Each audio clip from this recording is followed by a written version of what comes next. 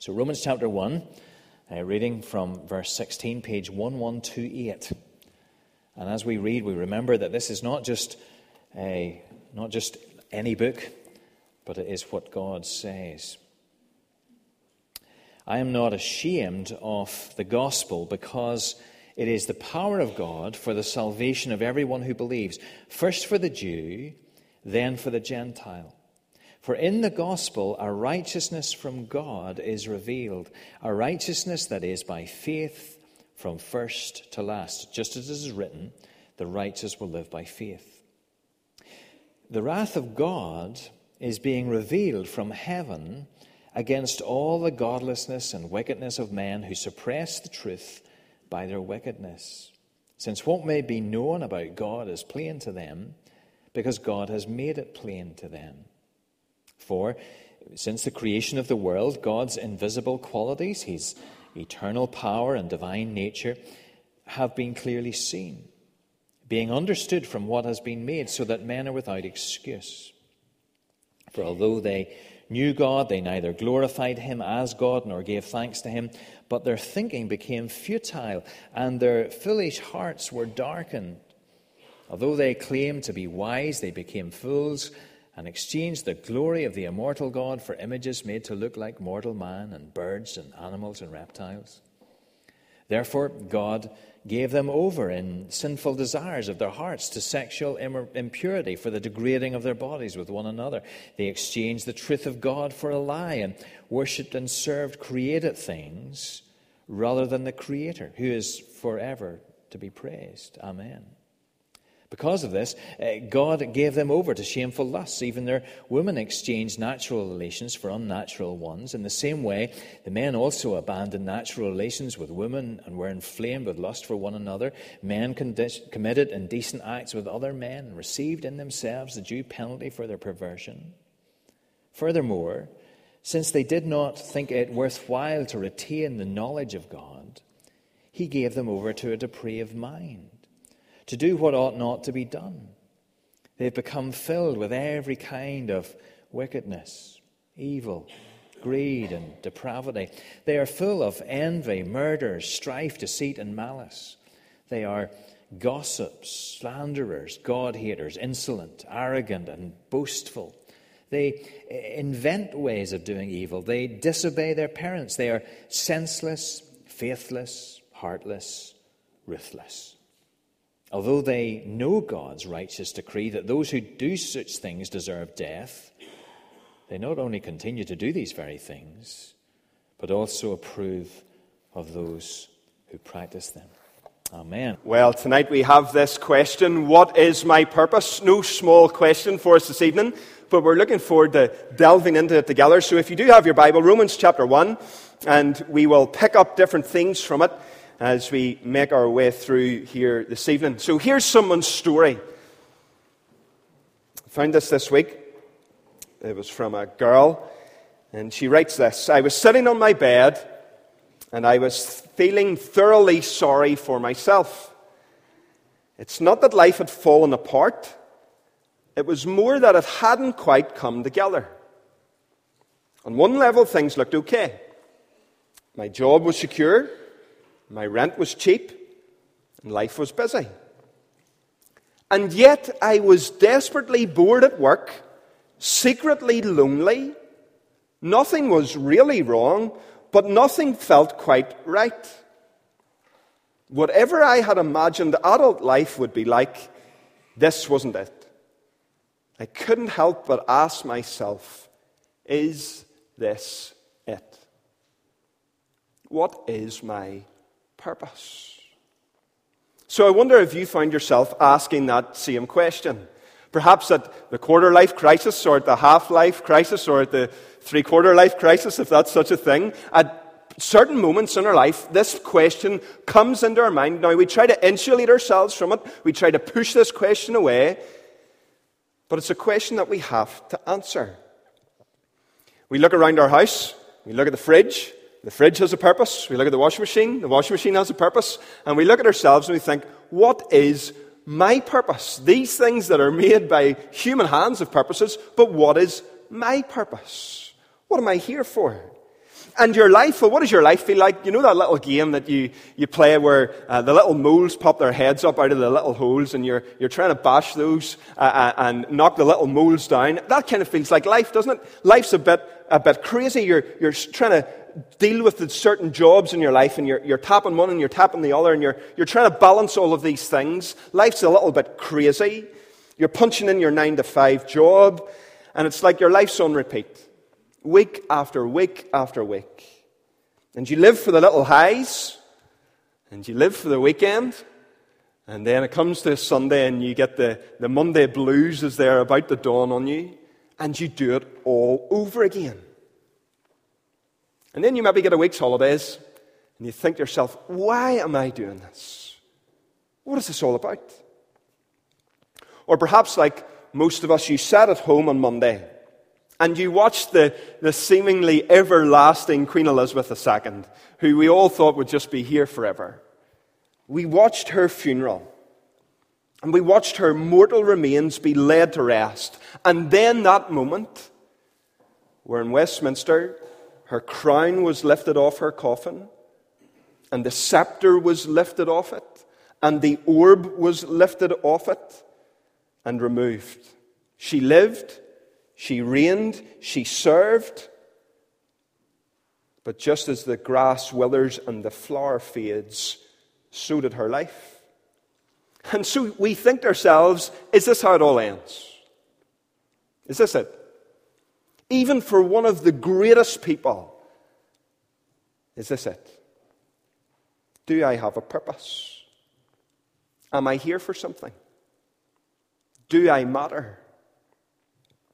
Well, into this confusion, because we haven't quite nailed down the answer to this question, what happens? Well, we descend into a big game of competing against one another. Because we can't find our purpose, because we can't get our hands on the answer to it, what do? Well, we make it our purpose to compete against one another. And so we turn life into competition. How much do they have compared to me? Can I get more than them? We need to have a better car than they do. We need to go on a better holiday than what they've been on. We need to experience more than what they've done. Did you see what they put up on Instagram? Did you see what they put up on Facebook? We need to outdo them. We try to do the one-up thing on everybody else that we encounter in life. And so we compete and we compare. We desire other people's stuff. We desire their status or their spouse or their money or their job or their house or their Instagram life or their body or their intelligence or their personality. See the mess that we're getting ourselves into as we start to try and answer this question? And so into this substandard life that we all have imagined for ourselves, with all of our unachieved dreams, what do we decide to do? Well, we all decide to just give up. We decide to give up and to distract ourselves with pleasure. And so we settle. What's our purpose? Well, we'll say it's to be happy or to be comfortable. To be happy or to be comfortable. But surely there has to be more. Happiness, we all know, is fleeting. And being comfortable, well, that's elusive. So we arrive at a point where we need help. We need help here this evening. Surely someone has the answer to what is our purpose. So, with that in mind, let's go to 3 respected thinkers, and a quote will come up on the screen. First, this man called Bertrand Russell. He wrote this. What's the meaning to life as he understood the universe? He said it's purposeless and void of meaning, that we're all destined to extinction. Well, let's move on. Let's go to Richard Dawkins. What did Richard Dawkins have to say about the universe? Well, this is what he said. He said, there's no design, no purpose, no evil, no good, nothing but blind, pitiless indifference. Thinker 1, thinker 2. Let's see the third. The third's more stark. Alex Rosenberg says this. What is the purpose of the universe? There is none. What is the meaning of life? Ditto. Does history have any meaning or purpose? It's full of sound and fury, signifying nothing. So that's not exactly what we're hoping for. Okay, we'd go to the world, we'd look at the world's thinkers, we'd listen to them, these guys who have published many books, who are respected in the world, and what are they trying to tell us? The meaning of life? Purposeless. You've no meaning. So at this moment, a riot could break out in Hill Street, because if we've got no meaning, what do we think to ourselves? Well, if somebody's got a nice jacket, well, I'll maybe just have it. There's no point to life. There's no meaning to life. Nigel's saying about bringing stuff back. Well, sure, if we like a pew, sure, we'll just take a pew with us on the way out tonight. If there's no meaning, if there's no point to life, well, we can do what we want, can't we? And so our answers are falling short. Now, someone might say this. Someone might say, well, what's my purpose? Well, I've chosen to commit myself to discovering a cure for cancer. It's my decision, and that gives me meaning and purpose. My life does indeed have a goal, and that goal I have determined for myself, and therefore I've made my life significant and valuable. So on the face of it, that sounds really good. Someone devotes themselves to something that's really quite remarkable. Discovering a cure for cancer, or investing their whole life into charity work. Sounds plausible and attractive. We can make our lives meaningful if we choose to live in a certain way, by choosing to embrace worthy goals. Pick something and put your life into it. Save the planet, or the tennis club, or your career, or your children, or whatever it is that you decide. Now, the problem is with this, if we choose this line of thinking, if we follow this line of thinking, where does that all end up? Well, it sort of all starts to break down, because anyone could decide the meaning for their own life. And they could pick absolutely anything. So, hence the picture of crisps. We could sit around all day and decide that my meaning, the meaning of my life, is going to be that I can consume lots of Tayto crisps. And I'm going to watch TV. That's the meaning for my life. And that would have equal balance to the people who are trying to find a cure for cancer. Self-diagnosed meaning. Or to take a serious turn, imagine a person who's set on murder.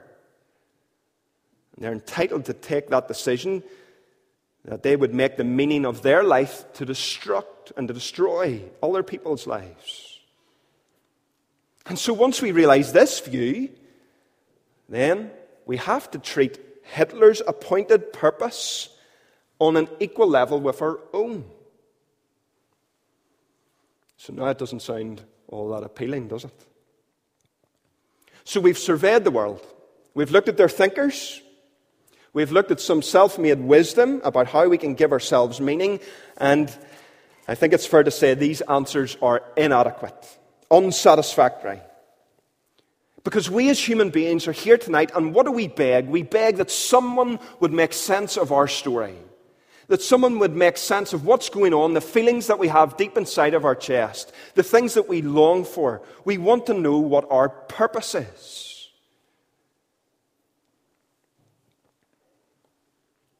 Now, a Christian author wrote this, that once we remove God, once we take God out of the answer to this question, what is it like? Well, it's like a man made of water in an infinite, bottomless ocean of water, trying to climb out of the water by building a ladder of water. Right? It's not going to go anywhere. A man made of water in a bottomless ocean full of water, trying to make a ladder out of water to get himself out of the water. It's not going to go anywhere.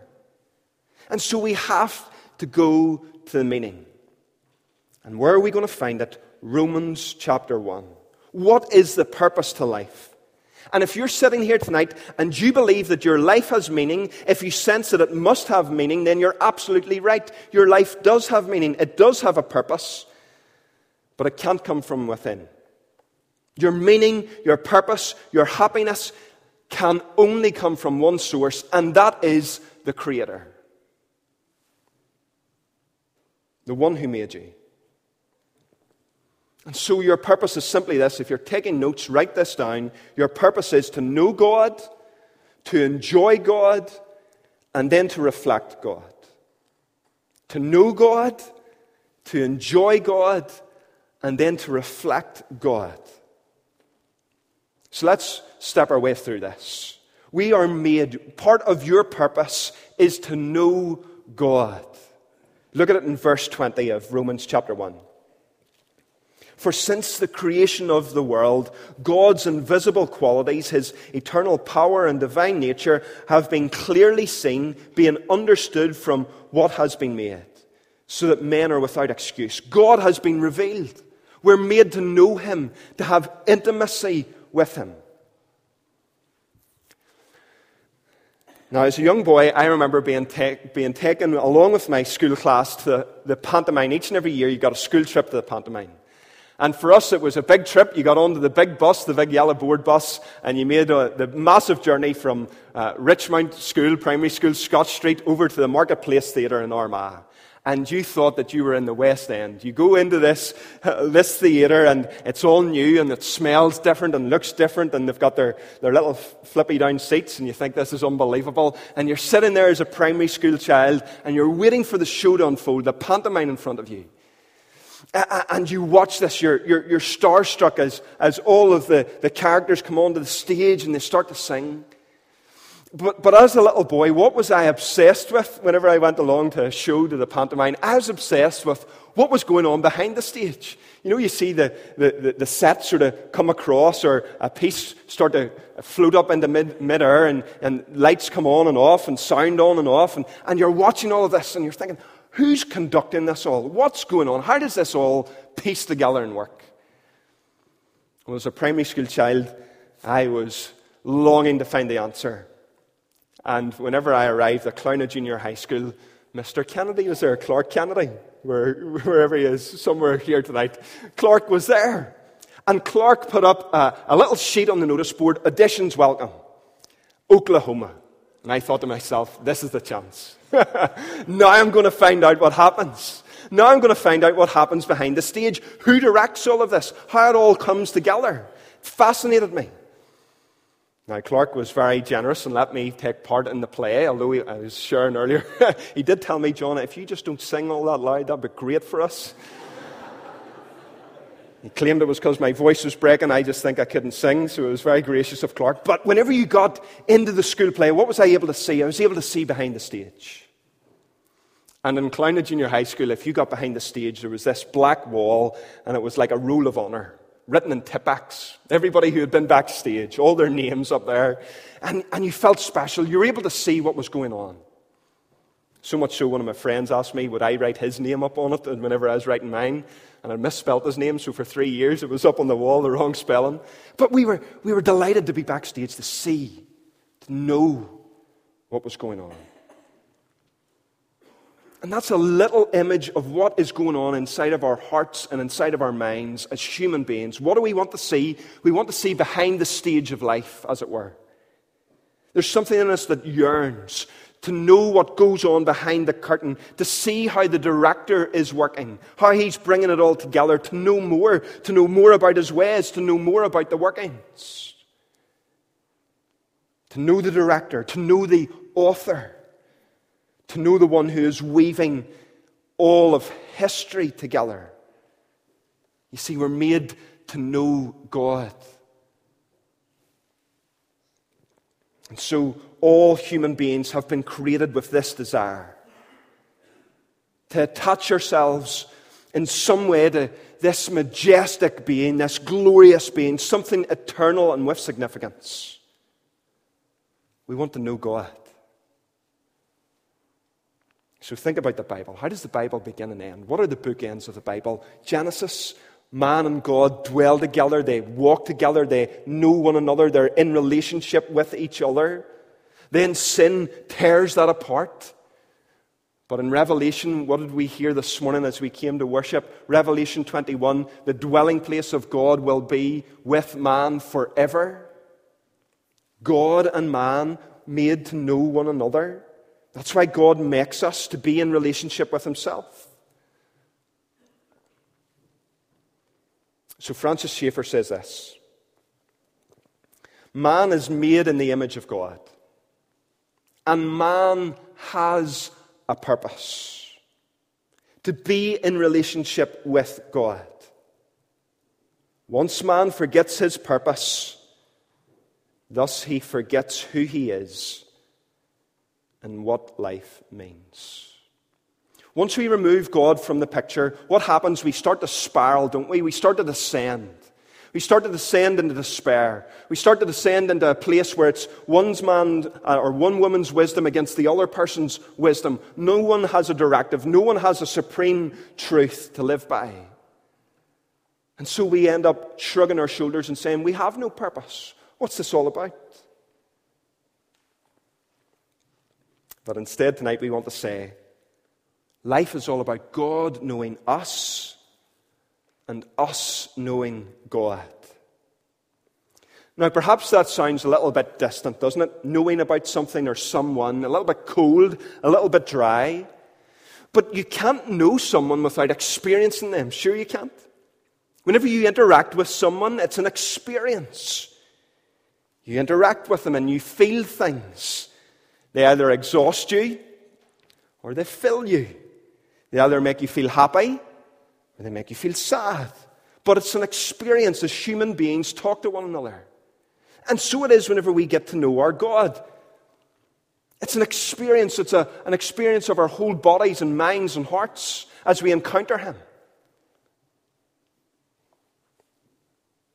Made for intimacy. Created to know Him. To worship Him. Look at verse 21 of Romans chapter 1. For although they knew God, they neither glorified Him as God, nor gave thanks to Him. But their thinking became futile, and their foolish hearts were darkened. What do human beings do? Although we have this knowledge, this inbuilt desire for God, what do? We try to push it away. We try to ignore it. We try to make excuses like we heard about tonight in Neil's story. Excuse after excuse after excuse. Week after week after week. We don't want to encounter God. We want to find some other cheap fraud fix to this desire in our hearts. And what will happen is we'll try broken thing after broken thing. Something that will sell us short again and again and again. We've been designed for relationship. Right from the beginning. But where did it all go wrong? In Genesis chapter 1 and verse 31, God saw everything. And He saw man. And what did He say? It was good. Very good. But the problem comes in Genesis chapter 3 where sin destroys this. This is our problem tonight. As we try to find our purpose, it's as if sin has put a smoke screen in front of our eyes. That sin has started to cloud our hearts and our minds. Keeps us from God. Seeing who He is. So in Genesis chapter 3, Adam and Eve, what do? They rebel against God. They think that they have discovered a better purpose. As they listen to the serpent, chapter 3 and verse 5, your eyes will be opened and you will be like God. They wanted more. And they wanted their own way. Romans 1:21, for although they knew God, they did not honor Him. They don't give Him thanks. And what do? They, claiming to be wise, they became fools. They exchanged the glory of the immortal God. They had the world on a string. And what do? They mess it up. Look at verse 18 of Romans 1. What do men and women do? What do? We suppress the truth. We suppress it by our wickedness. We don't want to know God in that sense. We want to push Him away. We don't want to come to this truth. And we discard the Creator. And once we throw the Creator out the window of our lives, we throw out our purpose. And we're left clueless. And so what do we do with our lives? Well, we waste our time building our lives on sand, as it were. Building little sand castles. Castles of career that will just vanish before our eyes. We build castles with money and with fame and with all of the things that the world tries to offer us. And then in a moment, they're obliterated. Wiped out. John Piper, the American preacher, talks about how people just waste their retirement collecting shells and buying boats. Wasting their life. Suppressing this truth. So what do I want you to know tonight? I want each soul that is in the meeting house tonight to know that you have a purpose, that you've been made by our God, and that you've been made for relationship with Him, so that you will know Him, and that you will come, and then that you will worship Him. That is part of your purpose on this earth. To realize that our lives are part of the great tapestry of history, of God's history, and that they're infinitely important. And so what does God do tonight? He stands and He says, come and get to know me. He calls us to come into relationship with Him. But that's not all. Our second point, and much more brief, enjoying God. We know Him, but then we have to enjoy Him. Imagine this. Imagine we have 100 tins of custard in the house, right? But no one has ever told us how to open up these tins of custard. This will only work if you like custard, by the way. So imagine it's some sort of food that you like. And you have 100 tins, but no one's ever showed you how to get into them. You've looked at it, you've tried to screw it open, you just can't get into it. There's none of those little self-open little flaps on it, right? You're stuck. And then someone hands you a tin opener.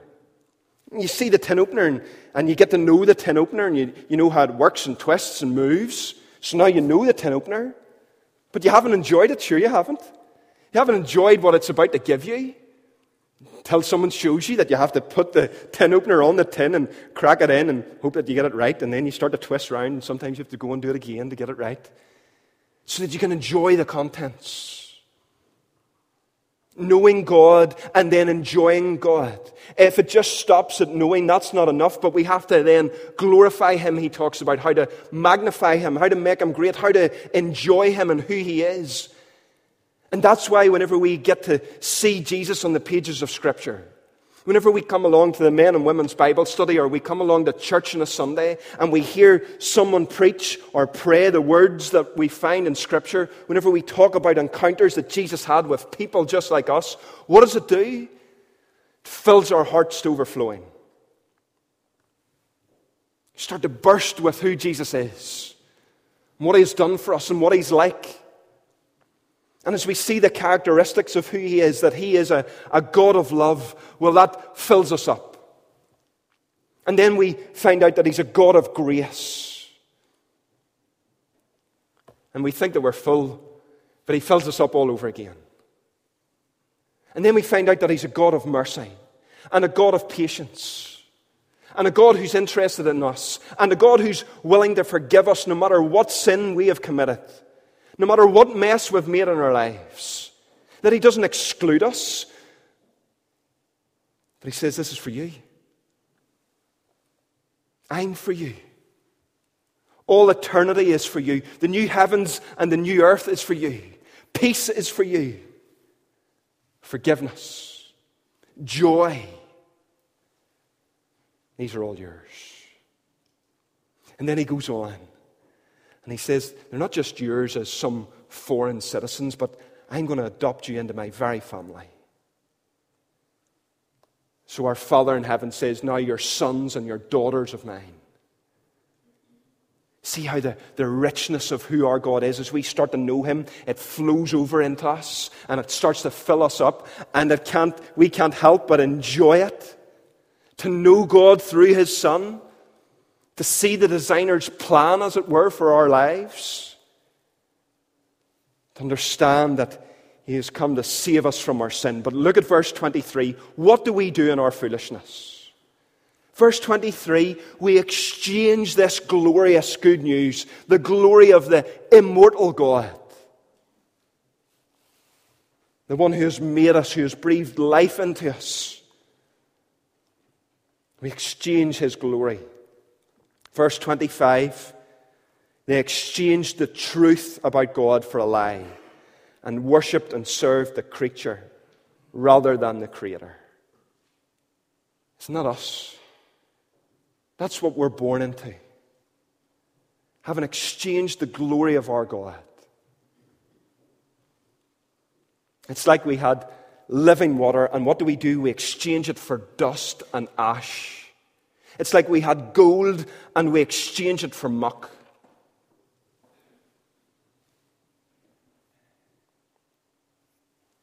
Enjoy God. And whenever we start to see this, every task that we have in life, everything that we do, every step that we take, every interaction that we have with people, it all fills in, and we're able to see how God has a purpose in everything that we do, so that He would be glorified, so that we live for Him and bring glory to His name in our creativity, and how we design, and how we think, in the things that we read, and the things that we write, and the things that we listen to and enjoy. All of these things given to us by God.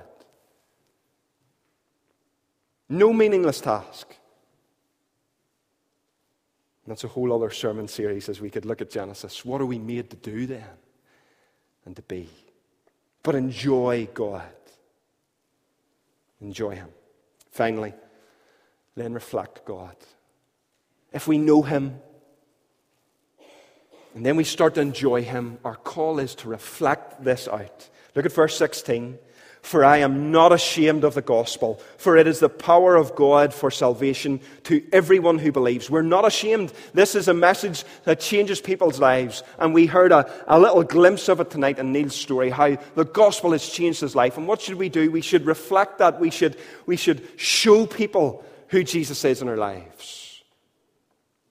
A friend of mine went to university, and he travelled through his university degree with a colleague in his class. And they stepped out into the working world, so they were together for 3 years, and then they stepped out into the working world, and they worked in the same firm together. He was a Christian, she wasn't.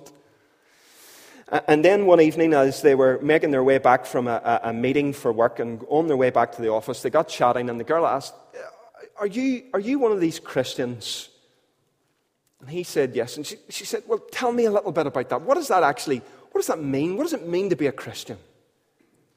He started to explain it to her. And she was fuming. She said, why have you never told me this before? 4 years we have journeyed through class together. 4 years we have interacted with one another. We have gone for coffees. We have sat in the same room. And you have never told me about this. You've never told me about my purpose. About why I was made. And who made me. And what He made me for. Why have you kept this from me? Reflect God.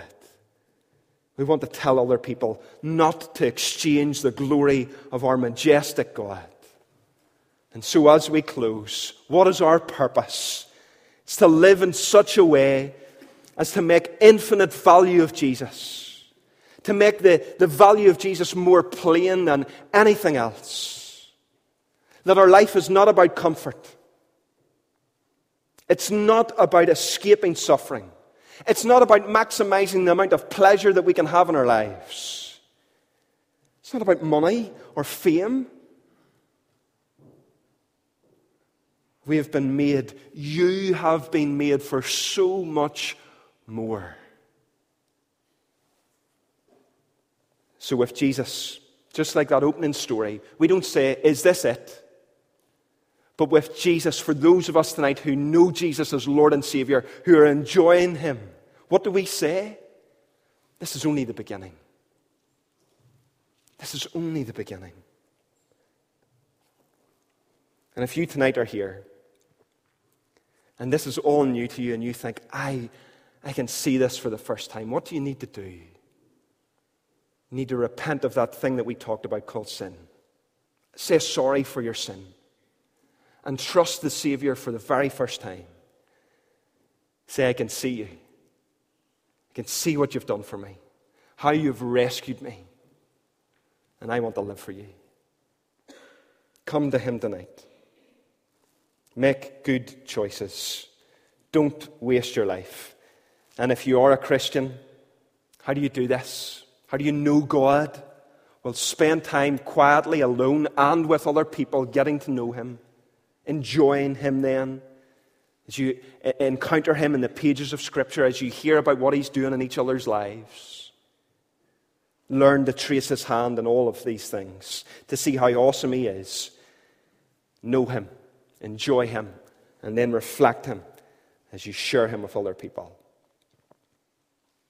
So, what is our purpose? To know God and to enjoy Him, and then to reflect Him to other people. He has made us. We are His. And so tonight, know your Maker and experience all that He has for you.